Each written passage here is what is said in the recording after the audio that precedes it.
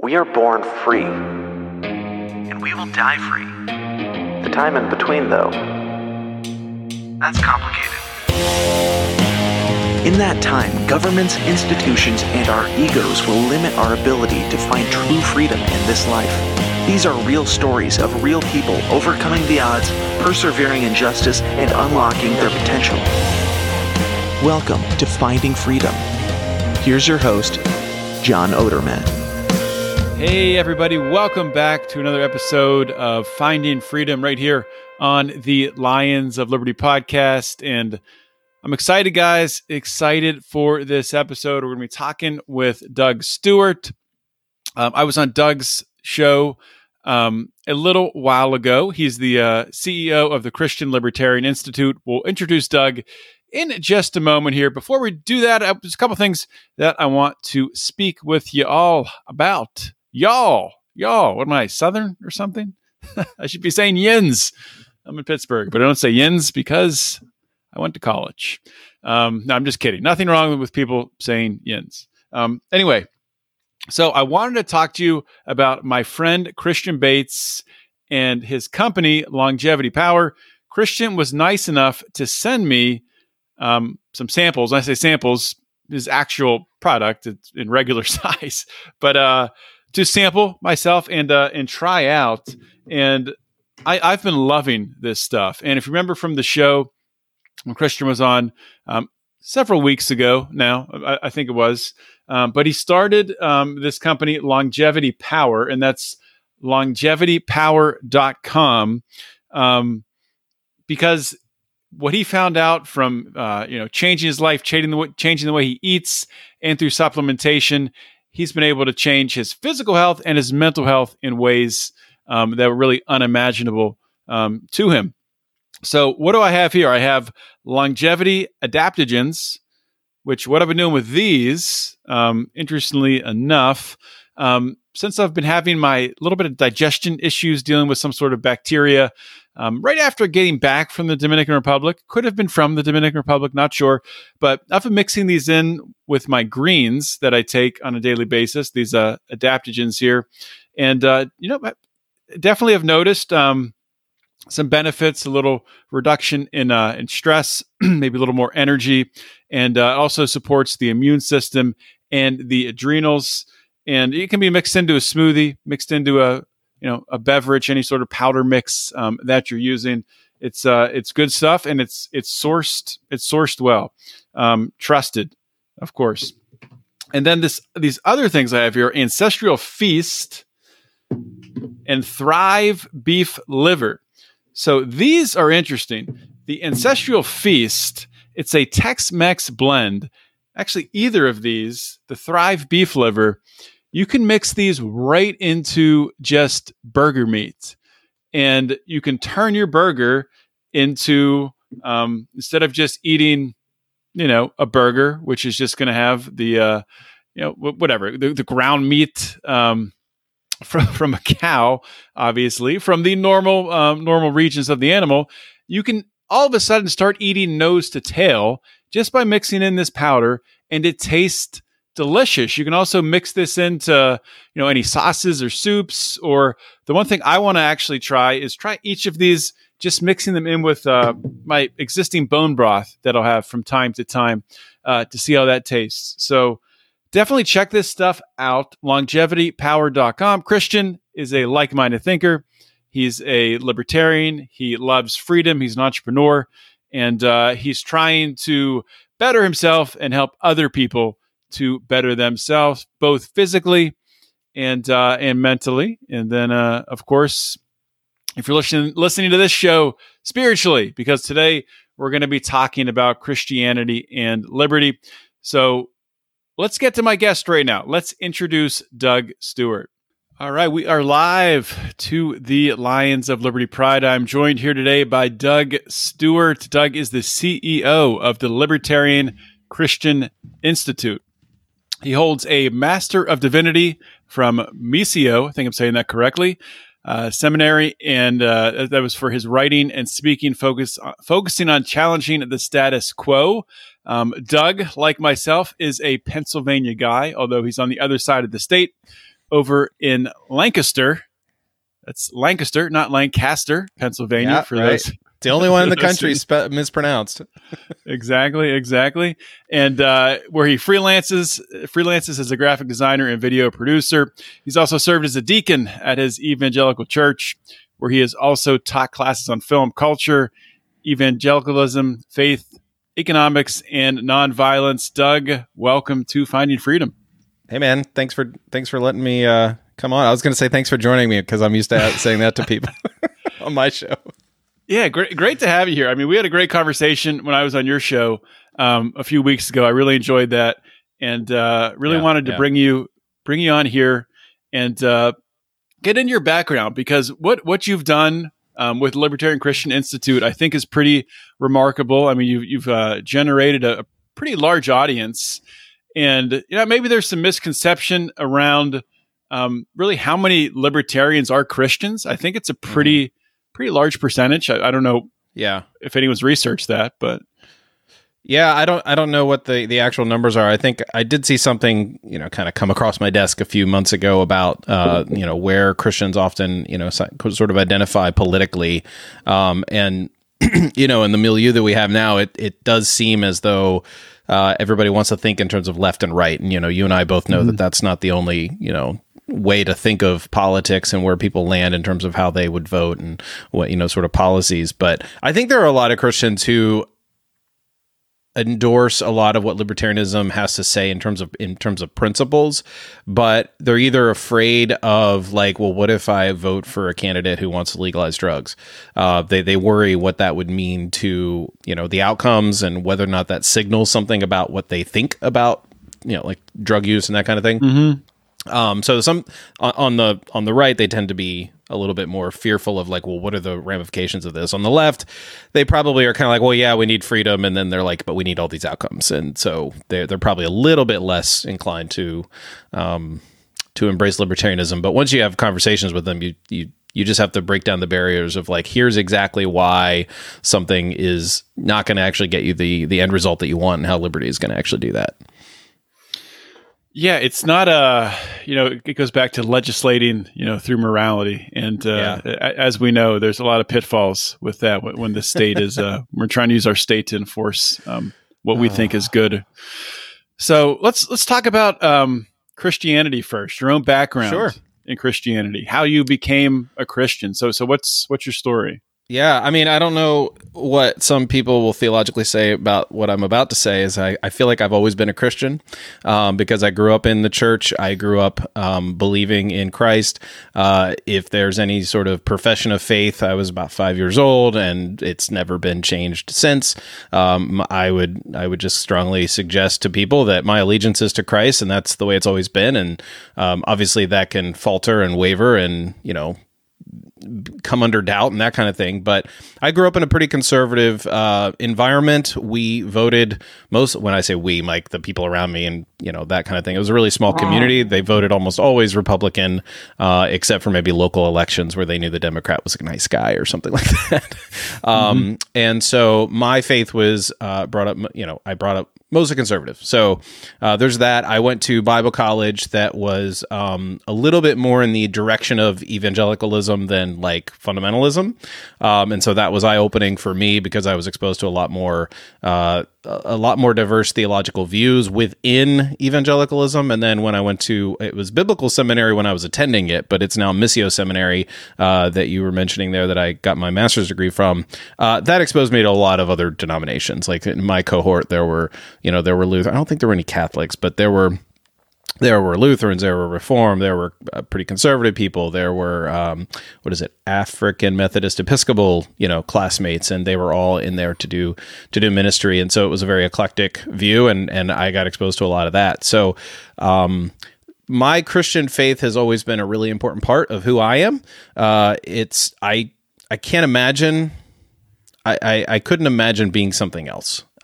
So I don't know what that means per se, but there's a lot of, in the past 20 years, there's been this sort of like emerging church deconstruction movement that a lot of, Christians who grew up in similar tradition that I grew up in. And a lot of them are challenging things that I'm like, really? You got to challenge that? Like, I can understand that, you dealt with abuses or, and I don't mean extreme abuse, but like just even the sort of theological abuse of like, well, if you don't do this, God's going to, throw you in hell if you don't, if you don't save yourself for marriage or something, simple, legalistic like that. Right.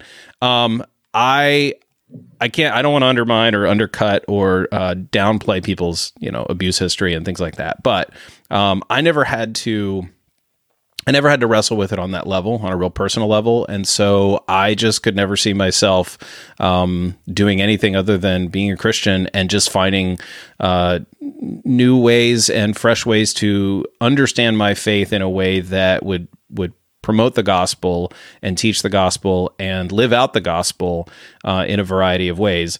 And so for me, that also meant being somewhat politically active. And by the word political, I don't mean like partisan politics, but just having a robust understanding of what our relationship is with other individuals and, of course, with the state. So for me, I kind of went through that movement, the deconstruction / emergent church movement. I mean, in fact, the seminary I went to was very much engaged in like, well, what is this emergent church thing? What is postmodernism? How do we understand it? How do we minister to those who are growing up in it? And I did not come out a far leftist, which I can integrate the story of libertarianism at some point if you want to follow up anywhere there. You're welcome to there. Yeah, well, let's keep going with that. So where did your introduction to the ideas of liberty occur? And was it something where it was a moment in time where it kind of sent you down a rabbit hole, or was it sort of slow integration? Well, it's kind of funny for everybody. It starts with Ron Paul, but I often like to ask people like, who led you to Ron Paul, right? Like, and people will say, who led you to Jesus or who led you to libertarian? It's like, who led you to Ron Paul? That's a great question. Yeah. And you'd be surprised. For me, it's Glenn Beck.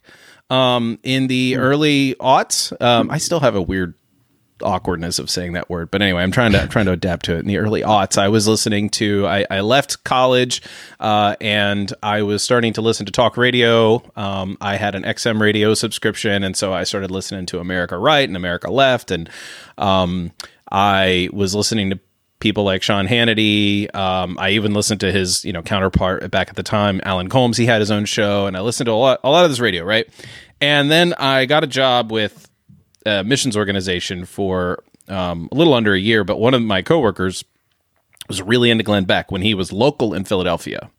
And I loved his sense of humor. I loved, his take on things. Now, it was not soon after that he went and did what he is now known to be doing. It's like when he was local in Philadelphia, was he very political then? Because didn't he start out as just like a DJ? Or yeah, no, he was just like your kind of local guy. I don't know. It wasn't a music station. It was a talk station. He had a talk show that was local, and I don't really remember. This is almost 20 years ago. So like, this is wild. This is before his CNN days, right? Yeah. And so, in any case, he just like, I loved his sense of humor.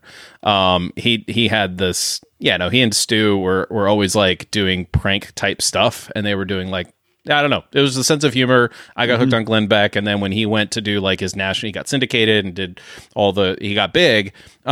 It kind of faded away for me by around, I want to say 2006, 2007 for Glenn Beck. But here's why Glenn Beck led me to Ron Paul. Glenn Beck was a conservative, but he used the word libertarian, and he would say, I'm a libertarian at heart. And then when it came to things like the economy, he would have, when it came to things like the economy, and he had to talk about like the Federal Reserve or banking policy and all that, well, guess who he had on? He trusted Ron Paul to do all that. And so he would have Ron Paul on as a guest, and Ron Paul would talk about banking and economics. And I don't remember what I actually got out of those conversations per se. But when it came time for me later to come to the conclusion that, if I'm going to care about social justice, because remember, I went to a seminary that thought about social justice, we're thinking about the emergent church, we're like, hey, this isn't just about a private faith. I was like, yeah, wait a second. You guys are saying we need to just like raise the minimum wage and tax the wealthy more? That doesn't sound quite right. Need to learn some economics. Well, guess what? I learned that Ron Paul was good on like banking policy and how does economic policy affect humans, affect individuals. And so I decided to find out what Ron Paul would recommend, and I don't know exactly, what I did to dig that up, but it came to a book by Bob Murphy, who it was really a book about the New Deal and the Great Depression, but it had to do with understanding what happened and economic policy there. So obviously we know that talks about the Federal Reserve and things like that. So that led me there, and then eventually I think I read a manifesto. And I also read some Milton Friedman, Free to Choose. I actually only recently remembered that I read Milton Friedman on a flight to Cambodia with my cohort. I didn't read it with them. I was with them on the flight. And I was reading, that would have been awesome.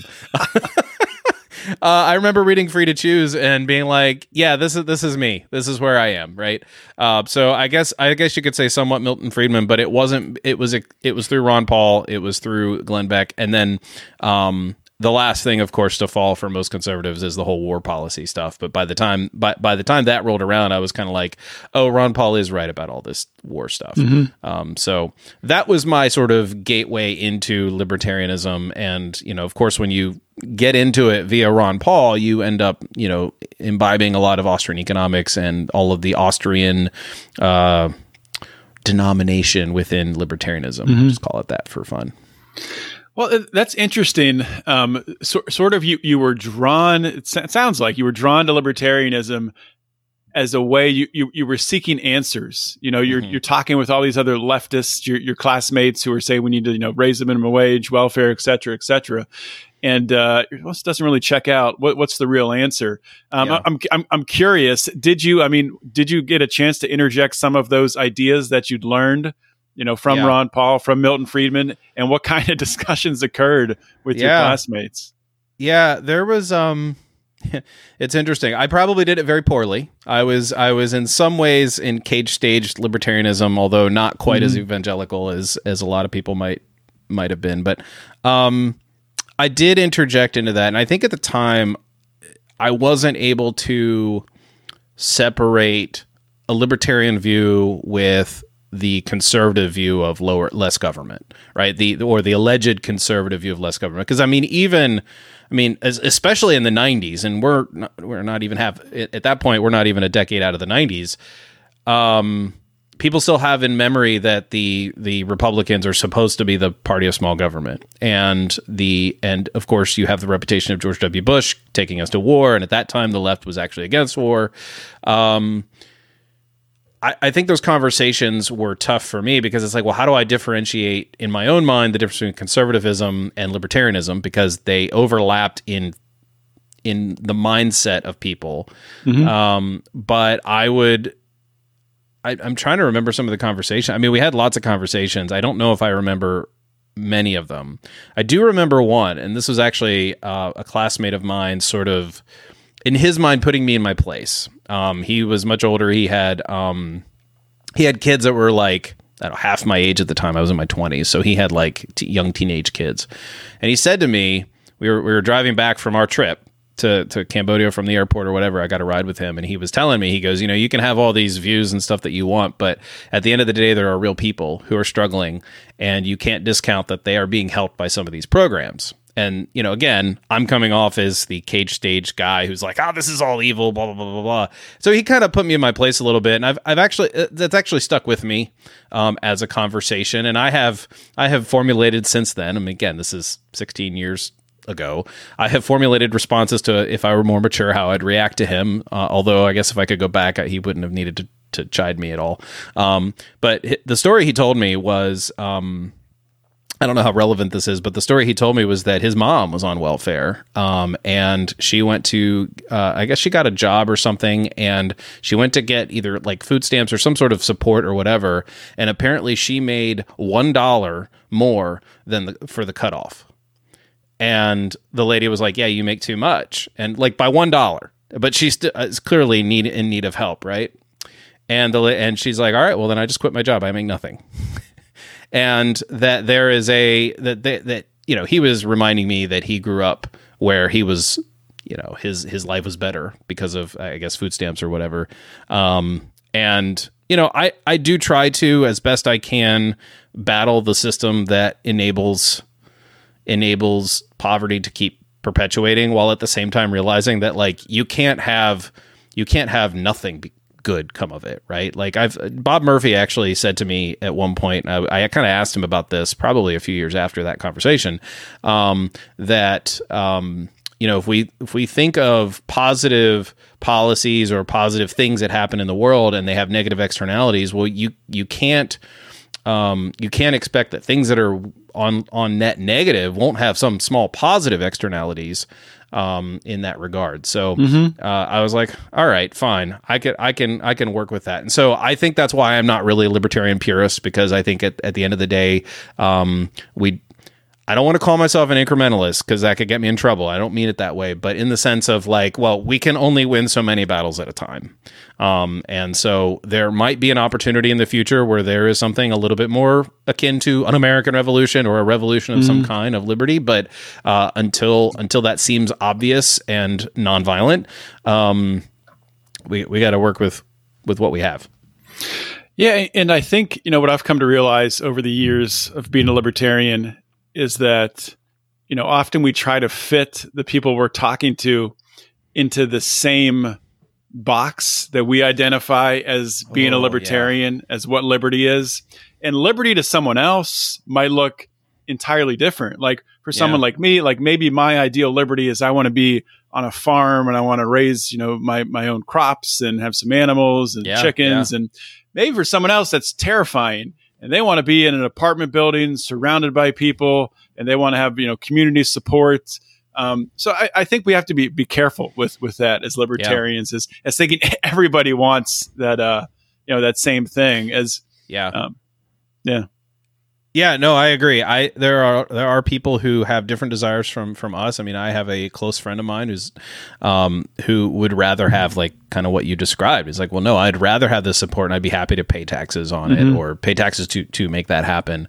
Another thing that that was important for me becoming a libertarian was that my heart for becoming a libertarian was very much changed by listening to, I don't know if you remember Freedom Watch with Shepard Smith and Judge Napolitano. It was it was a podcast that was on in the middle, late afternoon. I think it was on XM radio. There was a Fox show. Business. Didn't he have a show on Fox Business? Well, Freedom he did, Watch? but then he and Shep Smith did their show. Well, that was emotionally shifting for me, which was basically, hey, there's this family in New Hampshire who's driving around and living in this van or whatever, and they can't now because of permits or something like that. I don't know if it was New Hampshire. It might have been probably Oregon, not New Hampshire. New Hampshire, they're probably allowed to do that, but maybe back then they weren't. I don't know. I distinctly remember in my yard where I was mowing, and I kind of paused listening to this story. And I don't have the details, but it was an emotionally compelling story as to why the state was screwing individuals, these particular individuals who were doing nothing to harm anybody. And I think those are just the stories that we hear that drive us to realize that the state isn't all that we think it ought to be. The deromanticization of our affinity for this all-controlling state apparatus. And people want to use the word government. I've shifted to saying state because it gets people to realize it. I never say public schools. I say government schools. And I used to be like, oh, well, that's what everybody else calls it. I'll just call it what everybody else is. And I'm like, no, it's not. Corey DeAngelis convinced me that it's not actually public. So why am I calling it that? Yeah, that's probably a fair shift. Just a funny aside. How you were talking about, you remember where you were cutting the grass, and you heard that. Yeah. There were so many things I have like that, because when I'm outside working in my garden or cutting the grass, I'm always listening to podcasts. Yeah. And I'll be like, as I'm replanting something the next year, I remember 2 years ago when I was planting these flowers here, and I was listening to Joe Rogan talking to Graham Hancock, and it's so. Oh my word! So you associate Joe Rogan with a particular flower and his outrage with a particular action in planting that flower. Yeah, no, I totally get it, and it was emotional for me because I paused, and I was just like, this is terrible. Like, people have to know that this is not that their romantic view of the state is just not great. That is, it ought to be cynically challenged. So yeah, that was an emotional shift for me. Yeah. So we talked about your background in becoming a Christian. your background in liberty. So where did the Libertarian Christian Institute come from? What's the origin story there?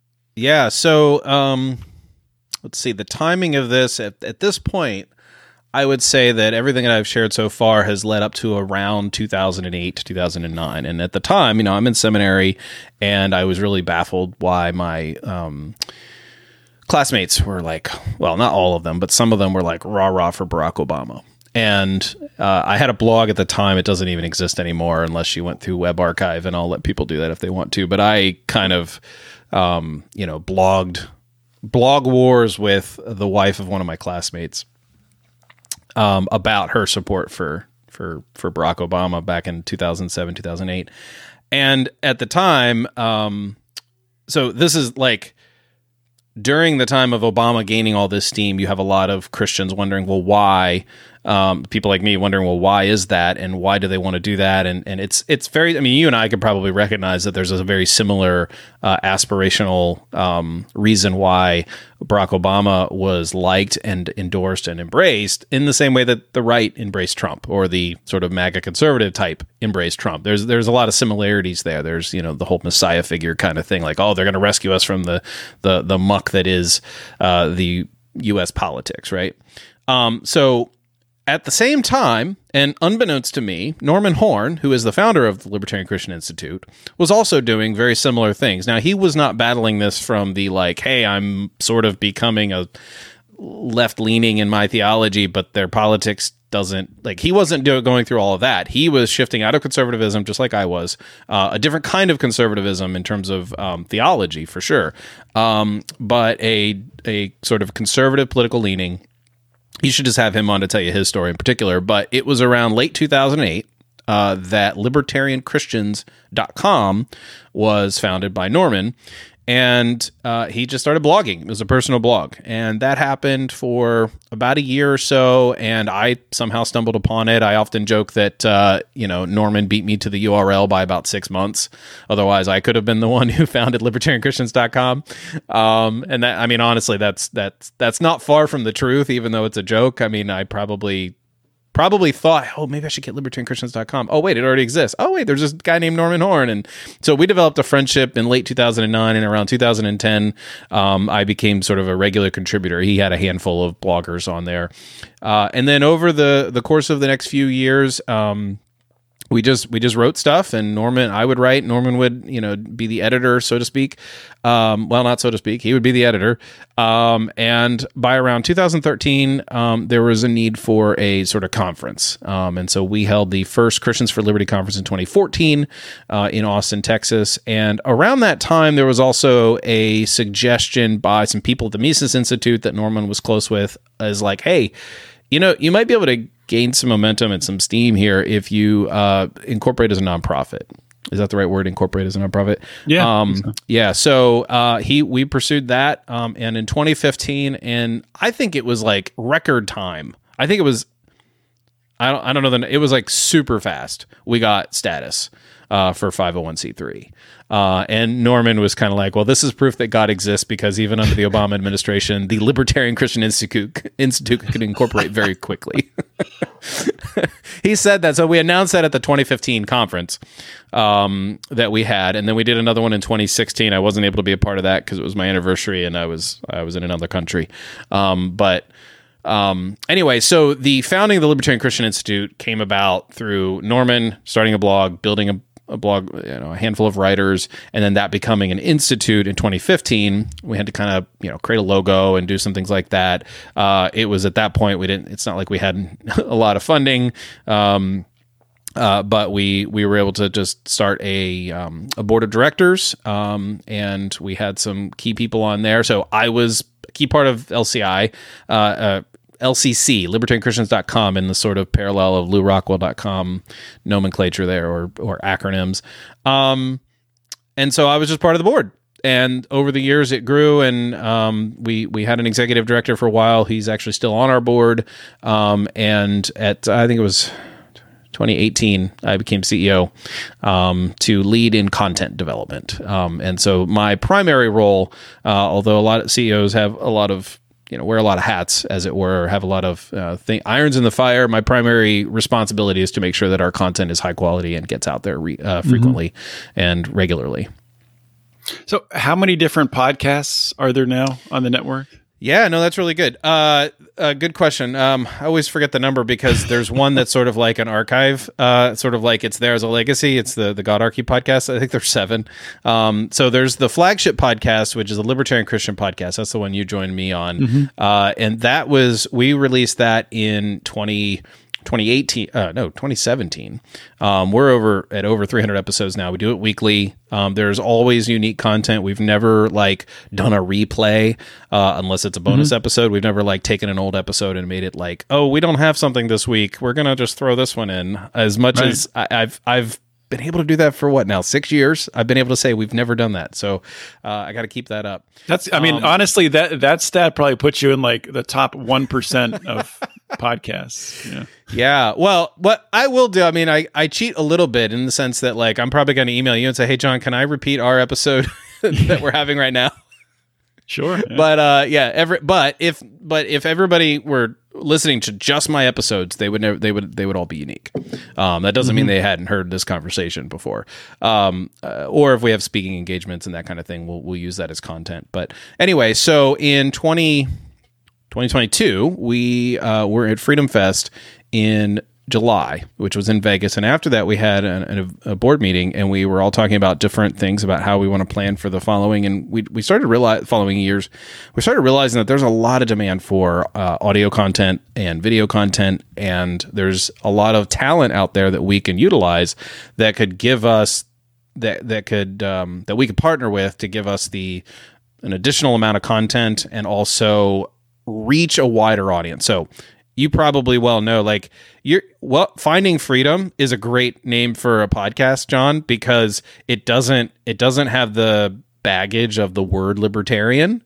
It has the word freedom. So you're going to attract a certain type of person who wants to be free. And then, but the Libertarian Christian podcast is quite narrow in one sense. So for people who already know what that word means, or those words mean, and that phrase means, they're going to be attracted to it. And we want people to listen. And we have a pretty big listener audience. But we also want people who are just simply into biblical stuff. So we have Jacob Winograd, who just commented a little bit ago on this in our comments here. Jacob Winograd is the Biblical Anarchy podcast. Yeah, there he is. Jacob says it's never too early for Jesus. Yeah, I think he said that when I was talking about how I was always a Christian or something. That was the remark at the time. Or maybe he was talking about the time in the day. It's 10 a.m. It's early, but it's never too early for Jesus. Oh, maybe that's true. You were doing that. So in any case, we have the Biblical Anarchy podcast. I am not a Reformed Libertarian, but we have Kerry Baldwin and Gregory Baus, who have the Reformed Libertarians podcast. They are doing an excellent job explaining and expositing and exploring what it looks like to be a Reformed Libertarian Christian. We have a book that we came out with in 2020. This is what we did when we were all stuck at home. We have a book here. I'm holding it up for those watching. Oh, that's awesome. Faith Seeking Freedom. This is, I think, John, you probably have a copy. There's 4 of us who wrote answers to 102 questions that are answered in about 250 words each. So this is stuff that in theory you can memorize, but of course what we want is for Christians to be able to have answers for the tough questions that they get. And so that's a great book for that for people to use. And because we realized that we can't answer every question, we started a podcast called Faith Seeking Freedom Podcast. And so we release that. Ideally, we release it every week, but what happens is there's a whole slew of questions that come in, and then Norman records all the answers, and then we spread it out. And so it kind of is on an as the questions come in basis. So send us your questions, podcast@libertarianchristians.com, if you have a question for a libertarian Christian. And so there's probably about 50 episodes. I mean, we started that late last year, so it wasn't it hasn't been around too long. We have another show called Good News, Bad News. It was a roundtable in sort of the spirit of the Reason Roundtable format. And what we did was we shifted it to Matt Bellis, who is far more entertaining than just listening to 4 of us talk. He writes them out and we use teleprompter and produces them, and it's sort of the Dave Rubin style. Hey, I'm going to tell you about what's happening in the libertarian analysis, and it's also a little bit of there's a little bit of Daily Show-esque humor going on in there. And because I apparently have a tendency to have technical difficulties whenever we have internal team meetings, we're actually playing into the technical difficulties that we sometimes have when we do the show, like on St. Patrick's Day, Matt wore a green sweater. That doesn't work well when there's a green screen behind him. So we just had to apologize and draw attention to it and make it funny. So that's anyway, that kind of stuff. So we have that. And then most recently, we brought on Mike Meharry, who did the Godarchy podcast. He's got a boatload of episodes that we have in the backlog that are out there. So he's part of the Christians for Liberty Network. And then Alex Bernardo, who is our newest podcast. Now, he's been around for about a year now, but he joined us in March, first episode in March, the Protestant Libertarian podcast. Now, what he does is he explores Protestantism and libertarianism, and most of the time, not every single episode, but most of the time, the topics converge, and he talks about something that converges. Like sometimes he'll just talk about some issues that are more theological, and sometimes some that are just very explicitly libertarian.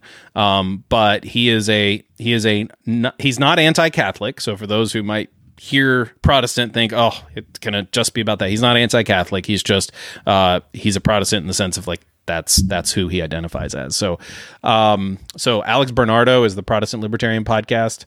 And I really hope I didn't forget any. I could probably look at it online here, but it'd be distracting. So I didn't realize that people assumed the Protestants were anti-Catholic. I was raised Protestant. Well, that's what the word means. So, I mean, it's kind of the origin, but it's it doesn't really mean that. I mean, that's what the word started as meaning. Okay. I know. Words don't have meaning. Words have usage, and that's how we often use it. So, yeah, that's true.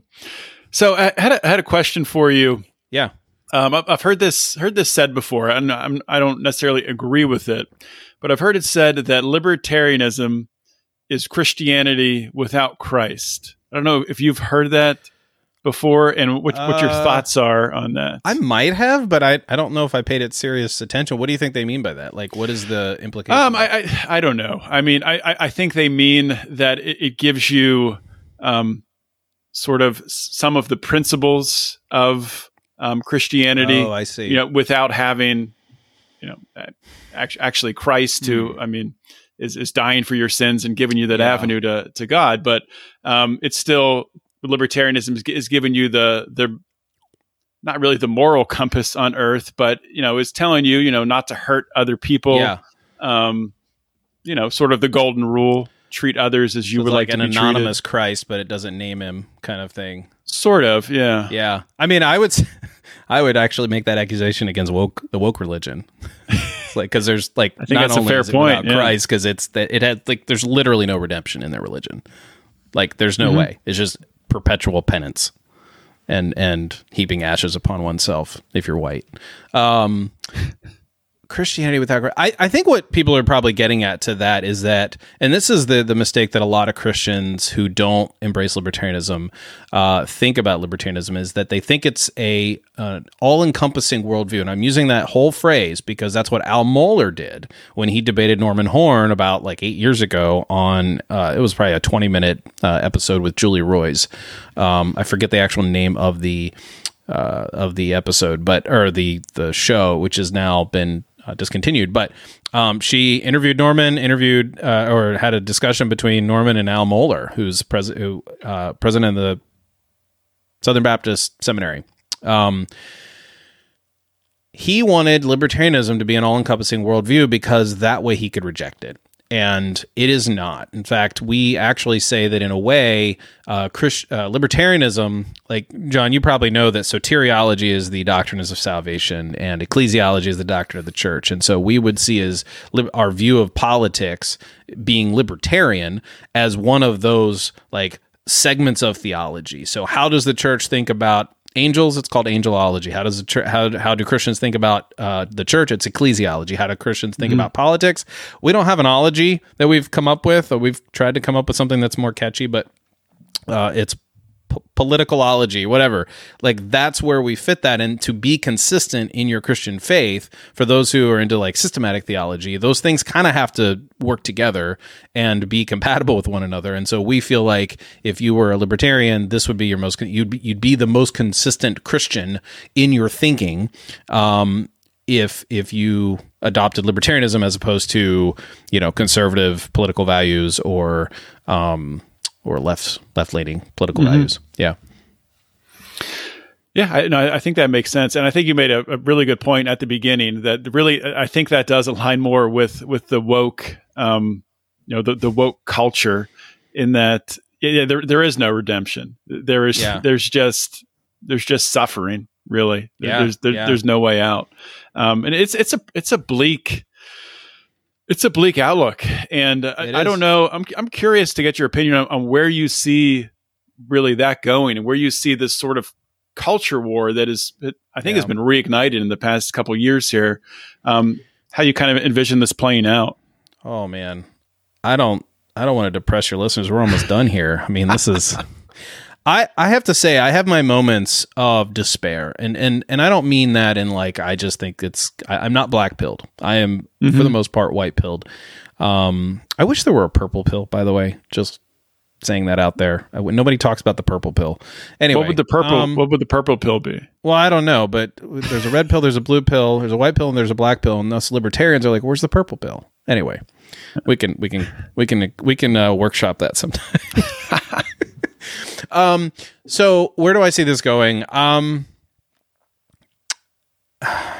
Positively, I think it will wake people up. Ironically, that's a funny way to say that, of course.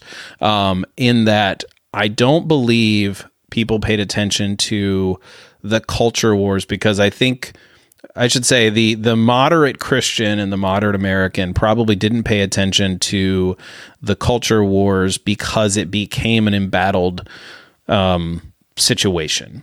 And so what I mean by that is you're always going to have your people who are on the right fighting the culture war because, well, we need to either take America back for Jesus or we just need to preserve our ability to say that homosexuality is a sin, right? Like you're going to have, like, we don't want our church being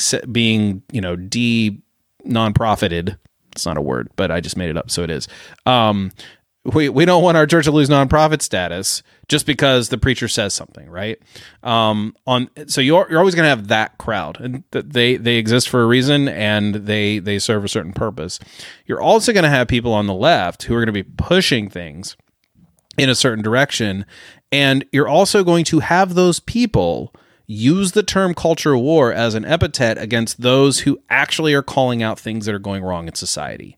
And so I think James Lindsay does a really good job of pointing out the tactics. And I don't think there's a way to see this any other way. I mean, there is, but I think it's pretty clear that here's what happens. You do something that then gets a reaction out of people, and maybe an overreaction. And then what you do is you draw attention to the overreaction as if that's irrational, or to the reaction as if that's an overreaction or irrational. So what you'll see by those on the left is you'll see the memes posted that say, Ron DeSantis says this about trans people, but that's not what's really happening, right? And so they use that as fuel to say, look at how crazy out there these people, they kind of painting them as conspiracy theorists or as the extreme, even when they're literally saying, no, in this city, like they're stating facts, right? And that the reaction is overblown, and that, oh, well, we don't want that. We're not groomers, we're not this or that. I just got you kicked off of YouTube if you're on it, but just by saying the word, we're not that. And there's that sort of Mott and Bailey tactic where they just kind of retreat to the safe position and say, well, no, that's not what we're doing. But they're also using the idea that there is a backlash against some stuff that the left is out there producing or out there asking for. And some of it is actually nonviolent and okay if it's voluntary. And I don't mean the things I just said, but some of those things just happen to be like, well, okay, you live and let live. You are in San Francisco. We expect you to behave that way. So they're using the reaction to instigate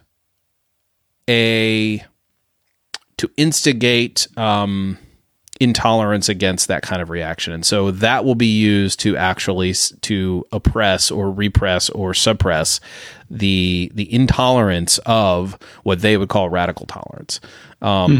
So I might be using that term wrongly, but in any case, how do I see this playing out? I think we have to be very, very wise at how we react to the woke religion. I think in some regard, there's a very real presence that is, I don't know what everybody thinks of demons and whether or not they're like real and invisible out there doing things, but whatever one's theology is about demons. I believe in demons. Okay. So whatever one's theology is about demons, there is something going on out there. And I don't think you can explain any of this without that. Because I don't believe that there is this conspiracy by the left, by the woke left, by the transgender. I don't see that as like back in the 90s, there was this vast right-wing conspiracy as a thing, right? There was that phrase out there that I think it was Hillary Clinton who popularized it. Oh, there's this, the right thinks there's this vast conspiracy. I don't go down that road. I think that there are just a lot of players and there's a zeitgeist that is pushing people in a certain direction, and those things are being corrupted and they're being influenced in the way that we would ascribe to demons and to the Satan, to the devil. Yeah. And so even James Lindsay tweeted that he did like a whole day-long study of demons and stuff, and he's like, well, I don't believe in God or demons, but like this totally helps explain things. Like this is a way to explain what's happening. I'm like, geez, guy, come on. Yeah. Open up a little bit. Come on. So there it is. We need to pray. We need to be wise. Was it the phrase that Jesus said, wise as serpents and harmless as doves? We need to do that. I do believe there is room to listen to those who are on. I don't mean to be pejorative when I talk about the woke religion, because just like any person, they could just be caught up in it without realizing it. Some people are activists and they know what they're doing. Some people truly know how deceptive it is and they get a kick out of the power trip or whatever. But there are people who are into things that they don't realize that it's dangerous, and we can have compassion on them. There are people who are at risk. There are transgender individuals who are physically at harm and at risk due to discrimination and due to hatred, bigotry. Like, bigotry does exist. I'm okay saying that. That doesn't mean that it explains everything. That doesn't mean that just because somebody doesn't want you to have certain rights or different rights or some special, allowances or whatever, that they're a bigot. So we have to be careful there. But I think it's okay to have compassion and pursue ways in which we can listen to the other side, because if all we're going to do is join up on this side when this side is in large part hurting and in pain, then we're not actually going to make this end well. Maybe we'll have a national divorce and peacefully done, but I don't know if that's necessarily a positive outcome. I think it's a legit outcome. It might be good, but it's not a guarantee that it is. Yeah, I think, and I was going to say my greatest fear. I'm not sure if it's my greatest fear, but a fear that I have is really the response to the woke religion from the right. And, these things do act like pendulums and they swing back and forth. Yeah. And we do have to be very, very careful in how we respond and how we resist, really. Yeah. What is occurring with these demons that are acting out in our world today. I have one thing to say to that. And the reason that I got into understanding the woke left, two reasons. One is John McWhorter wrote a book about it, and I read everything by John McWhorter because he's a linguist and I really like him. But the other thing was, I keep hearing, this is about 2-3 years ago, the right, like politicians on the right, were just going crazy and making what it seemed to be overblown reactions to one school doing something that, like had drag queens come in for the library or whatever, right? And that they called it an epidemic of, transgender activism and all that. And I'm like, all right, are they really overblowing this? And so, I looked into it and understanding this, and it led me down to, understanding and looking into critical theory, critical race theory. I some Christians on the left that I trust, we're talking about critical race theory as if it's, just a field of study in the same way that you might study psychology or economics or whatever. And I'm like, oh, okay. And that, again, the whole idea that as soon as someone says critical race theory and you're a person who's on the right, the person on the left is going to say, you don't even know what that is. And no, we're not teaching it, and no, and all that. And so it just basically, it puts them in a position for them to legitimately react to the overreaction. Right. And so I'm kind of like, all right, I'm pretty sure that Ron DeSantis is not, somebody like Mitch McConnell is not steeped in understanding critical race theory. He saw one little thing. Somebody on his staff said, wow, this is critical race theory. Use that word because that's going to galvanize the right. And so, and it does. And I'm kind of like, nah, this isn't the right way to look at this. So I looked into it, and it turns out that they're probably not quite that overblown.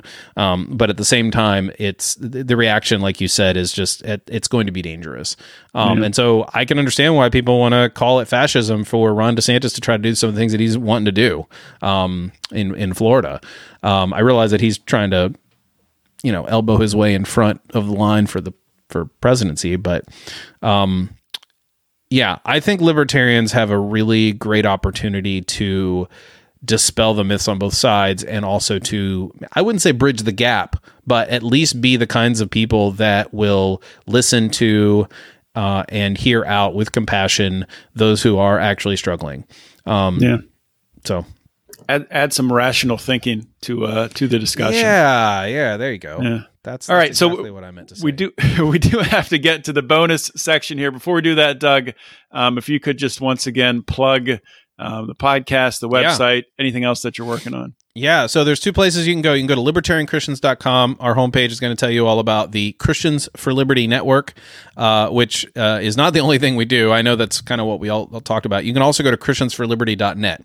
But libertarianchristians.com has hundreds of articles that are all about the topics that we've talked about today, and also, ones that are pretty, seminal in the origin of, Norman and me coming to become libertarians. There's a whole bunch of stuff on nationalism. For any of you out there who are going to attend Freedom Fest this summer of 2023 in Memphis, we are going to be there. Not only are we going to be there, we are going to be on a main stage event as a panel discussion talking about the threat of nationalism to flourishing. And we're doing a breakout session on Christian nationalism. So we are tackling the nationalism angle head on. We're doing episodes on it right now. We're writing some reviews of some of the important, I don't want to say it's important, but the sense that it's become important because people like the book. Important book by Stephen Wolfe on the case for Christian nationalism. We're writing reviews on that and episodes. So that's the kind of thing that we're doing. And then, of course, I held up the book, which is now a coaster for my mug right now. Faith Seeking Freedom, which you can get on libertarianchristians.com, or you can get it at faithseekingfreedom.com. Awesome. Doug Stewart, thanks for coming on Finding Freedom. Yeah. Thank you, John. All right. Hopefully you guys enjoyed that show. And I'm speaking correctly now, being from Pittsburgh, saying you guys and not you all. I don't know what that was at the top of the show, but hopefully you enjoyed the interview with Doug. Just an awesome guy. So often you do run across people that you go on their show or they come on your show, and there is just sort of a natural conversational flow that is easy. And I found that I have that with Doug. And if you enjoyed this interview, I did do another 15 minutes or so bonus with Doug Stewart that you can hear by becoming a patron of Lions of Liberty by going to patreon.com/Lions of Liberty or lionsofliberty.locals.com. I asked Doug about, what else does he do other than this liberty and this Christianity stuff, to dig a little deeper, peeling the layers back, and also ask some really interesting, thought-provoking questions. And I think maybe his answers might surprise you. So definitely check that out. And also you can see I am wearing my retro, if you're watching on YouTube, my retro No Victim, No Crime, No Victim, No Time Felony Friday shirt. You can still pick these up in the Lions of Liberty store. At least I think you can. I need to double check that. But go check it out. Of course, we do have newer designs. We have Finding Freedom shirts as well. You can get your Mean Age Daydream shirts also. So check out the Lions of Liberty store. That's at lionsofliberty.com. store. And I think I'm remembering there's something else that I wanted to talk about. Oh, yes. I almost forgot.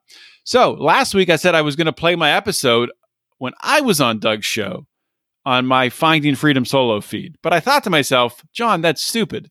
You should play it after you interview Doug on your Finding Freedom solo feed. So that's what I'm going to do. You're going to hear my interview. You already heard my interview with Doug. It just happened. If you want to hear my interview on Doug's show, if you're listening on Monday, the 22nd, on the 23rd, Tuesday, I'll be publishing that in my Finding Freedom solo feed, so you can check that out.